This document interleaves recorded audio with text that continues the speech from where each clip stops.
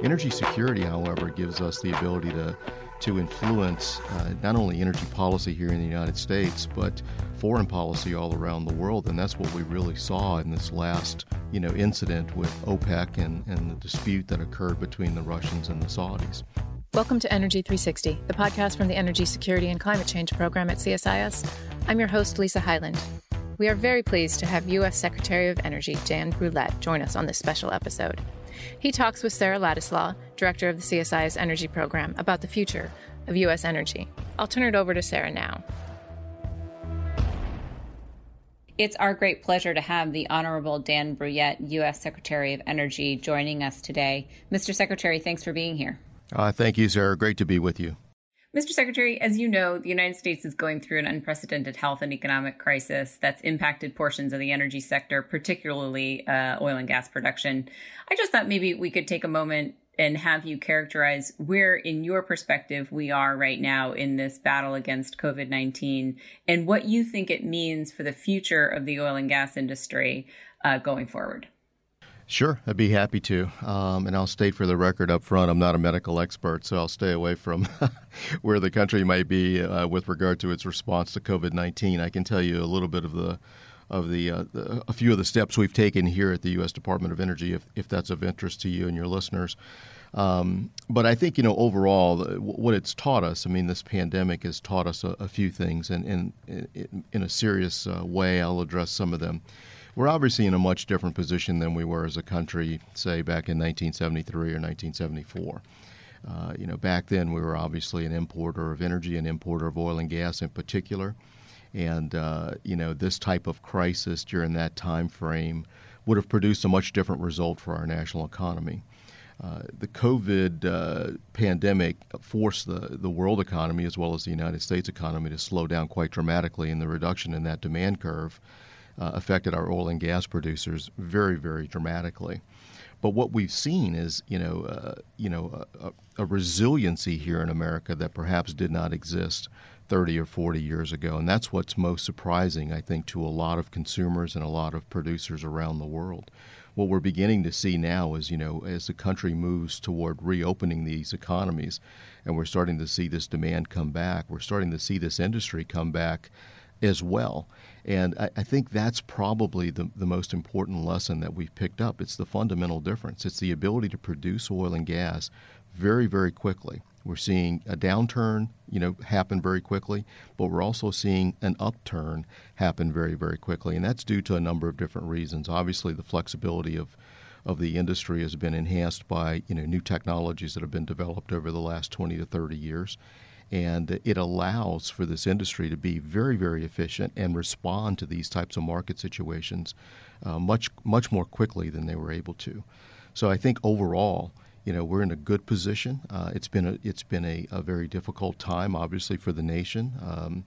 I think we've done the right thing. The president's actions with regard to COVID-19, I think, were appropriate. Other countries acted in a very appropriate way in protecting their citizenry. I think those were all the right things to do. But what we're seeing as part of the economic reaction to it, I think, is remarkable. And again, I think it speaks to the strength of this particular marketplace and the strength of this particular industry. You mentioned, and I want to stick with the theme of energy security for a moment, because it's an issue that we've, quite frankly, has been at the core of the program that I run at CSIS for the last 40 years, which was born out of the wake of the Arab oil embargo and a different type of energy crisis. I think what's been interesting, as you mentioned, is that most Americans would think about an energy crisis as being one of high prices and energy shortages. And what we've just gone through is something a bit different, where we had just far too much supply on the market because, oil demand collapsed almost overnight. And we had to, have some interventions in the market, or some diplomatic interventions with regard to OPEC and some of their supply arrangements. And I think it's very interesting for folks to realize that, low oil prices have a net negative effect on the U.S. economy now because we're producing so much oil and gas. And that's very different than it's been in the past. I mean, how has that changed the way that you personally think about U.S. energy security and how you communicate about that with the American public, who generally might have a different idea in their head about what U.S. and global energy security is about in the realm of oil and gas? Now, it's an interesting thought, and it's an interesting question. We are, as I said earlier, in a fundamentally different position than we were, say, in 1973 or 1974. And, while the country, I think, has benefited from our ability to be independent, it's also important for us to move to that next stage and to move from simply talking about energy independence to energy security, as you mentioned. And that's just a really different concept as well. Energy independence, I mean, if you define it, I guess, most simply, is that you're able to produce enough energy to meet your needs. And if you closed your borders, you would be able to to survive, and your economy would continue to have everything it needed with regard to energy production.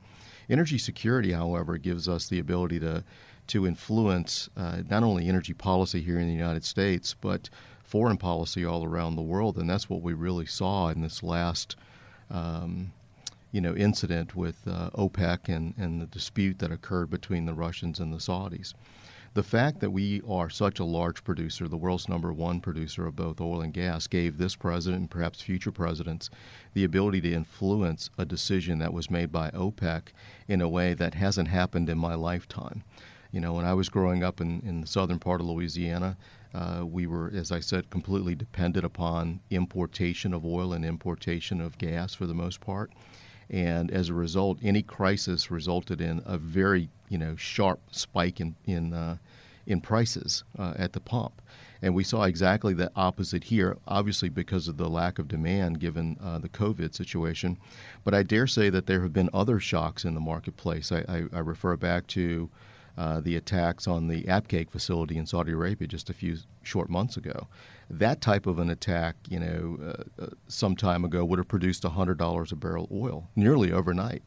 And it didn't happen. And it didn't happen because we've now moved into this new era, this new world of energy security. And I think that's something that, as an agency here at the U.S. Department of Energy, we're going to continue to focus on. We're going to continue to push ahead with technologies that allow us to reduce the cost of the production of energy, both oil, gas, and other types, renewable energies as well. We think that's really the key to sustaining not only our independence in the short run, but our security in the long run. Sticking with the theme of energy security for a moment, President Trump issued an executive order on May 1st about securing America's bulk power supply system. It essentially tasks your agency with determining which foreign suppliers of bulk power supply equipment might pose a threat to national security, and it also asks you to establish a task force on electricity infrastructure, procurement issues, and national security. Can you provide some context for this executive order and your overall thoughts on the security of our electric power grid, which, by the way, has performed exceptionally well during this COVID-19 crisis, for which we're all grateful? But where does that energy security concern come from? Sure. Yeah, happy to do so. And yes, we are glad that the lights are on at our homes. It's very difficult to telework with no Wi-Fi. So we're very happy about that.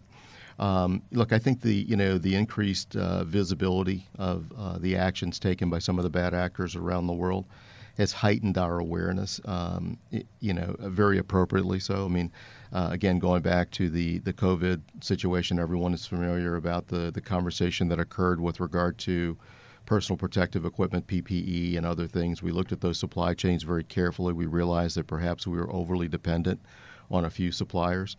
The same thing occurs in the electric grid. The same thing occurs in the energy infrastructure overall.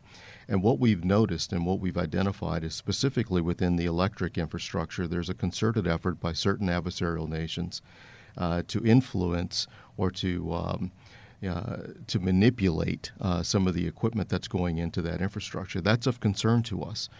You may have seen some of the open source reporting about Huawei and some of the other infrastructure that we have identified as potentially being a threat in the infrastructure. What we have done is to organize ourselves here at the department under the executive order issued by the president.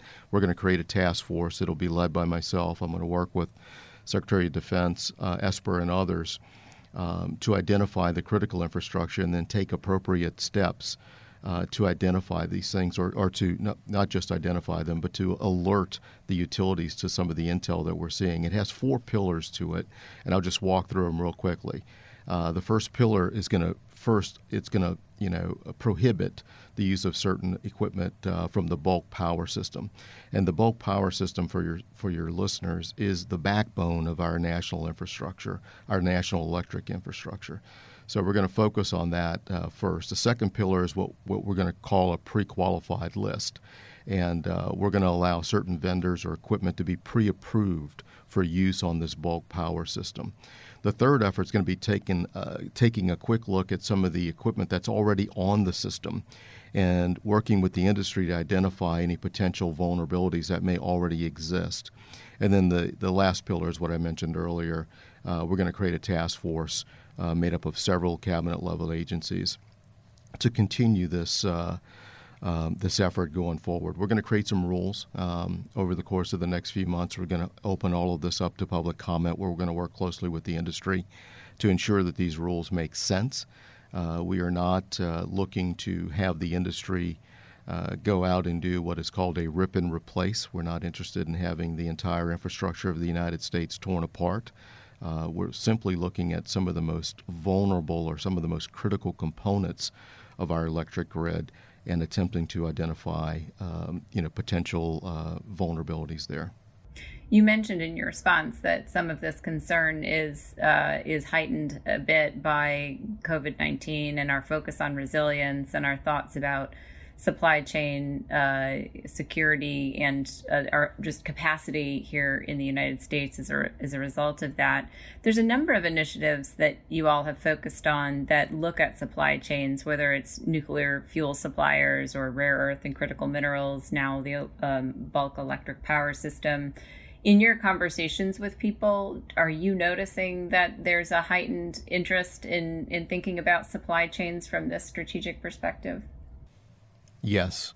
Short answer is yes. I think people are taking a new look at this, and it's not unwarranted. I mean, we now have very specific and actionable intelligence in the intel community that show that there are very real doctrinal changes in some of the countries that we have done business with in the past. I think it's important for us to recognize that change. It's important for us to recognize that potential threat and to act accordingly. And that's what we're doing with the bulk power order. It's what we're doing with the Nuclear Fuels Working Group. It's what we're doing in other parts of the industry as well. We're simply making people aware of some of the changes that are occurring around the world. We're not dictating specific outcomes, however, with regard to individual corporate actions, but we are looking at policies that will help address the issue as well as perhaps incentivize portions of the industry to make these changes. Mr. Secretary, looking ahead, I know the timing isn't great, but hurricane and wildfire season are seriously upon us, and NOAA has suggested that maybe 2020 could be a busy hurricane season. Can you talk about how what is your outlook for this hurricane season and what DOE is doing with industry to help prepare? Sure. Happy to do that, Sarah. I'm going to be going down to Florida later this week, as a matter of fact, to visit with Florida Power and Light as well as some other utilities there to talk about their readiness for this upcoming hurricane season. NOAA, I think, put out some information very recently that there's a 60% chance of an above normal Atlantic hurricane season this coming year. And we've already started off with 2 named storms before the official season began, and we're already into the season, if you will, full scale. But we are responsible at the Department of Energy, as you know from your past work here, for what is known as Emergency Support Function 12, and that falls under the National Response Framework. Every year we go through an exercise of ensuring that we are ready for this particular season. We review our responsibilities under the support function and under the response framework. We ensure that we have the right people in place. We go through a very robust preparation for this part of the year. But what we also do is work closely through the Electric Sector Coordinating Council, where we speak to the CEOs of these various utilities and ensure that they are ready as well. And they are. I'm happy to report that they are very, very aggressively preparing themselves for this hurricane season. They have a great program, what they refer to as mutual assistance. So each utility will assist the other utility in an affected area. They're very, very good at this, and we're very proud of the work that they do each and every year.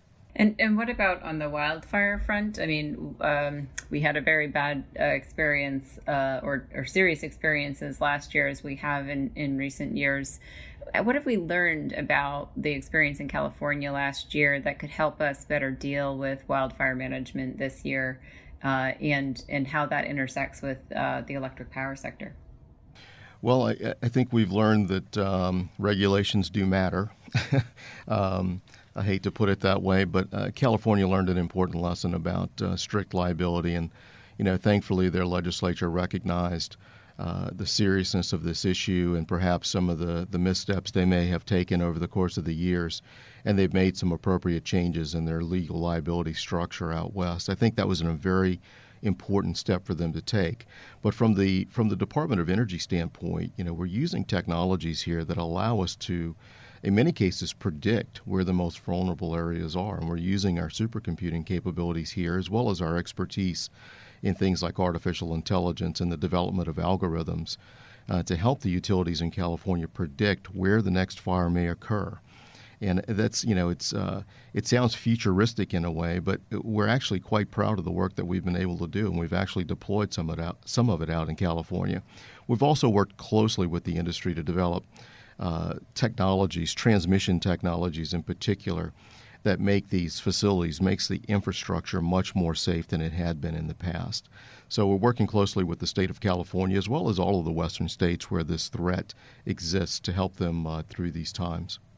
Mr. Secretary, you've been very generous with your time, but I did want to ask you a question about stimulus spending as it relates to the COVID economic downturn and the energy sector. So far, stimulus efforts in the United States have only really impacted the energy sector by making credit facilities and loans available to energy companies, and in a more general way, providing support to unemployed workers so that they can continue to pay their bills and consume energy. Going forward, what role do you think that the U.S. government should play in providing for broader economic stimulus coming out of this time of economic crisis? And should it include measures affecting the energy sector? Some options that people are suggesting in the U.S. context, but also internationally as well, include infrastructure investments, tax credits, worker or jobs programs, investment in R&D. What do you think is necessary? Well, I do think that infrastructure investments are key, and I would hope that the Congress would consider some of the energy infrastructure for their next round, should they undertake another round. And I know it's very difficult to predict what Congress may or may not do, so I'll stay out of that business altogether. But as we look at the energy infrastructure, I'll just take one for example. We have the Strategic Petroleum Reserve here in the United States, and you may have seen that Congress chose not to fund some of the early requests that we had made to perhaps avail ourselves to some really good pricing in the marketplace for oil.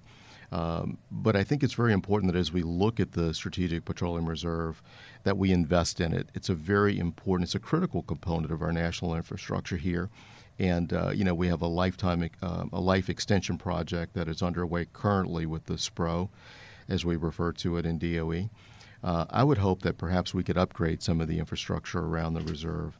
It was designed for us to discharge oil in the event of a disruption in the marketplace, and if we could take some time and perhaps upgrade the infrastructure to allow us to take in oil as quickly as we can discharge it, that would be very, very helpful, and I think would be beneficial to the country as a whole. So I would hope that as Congress moves forward, we take a look at those types of projects all across the country.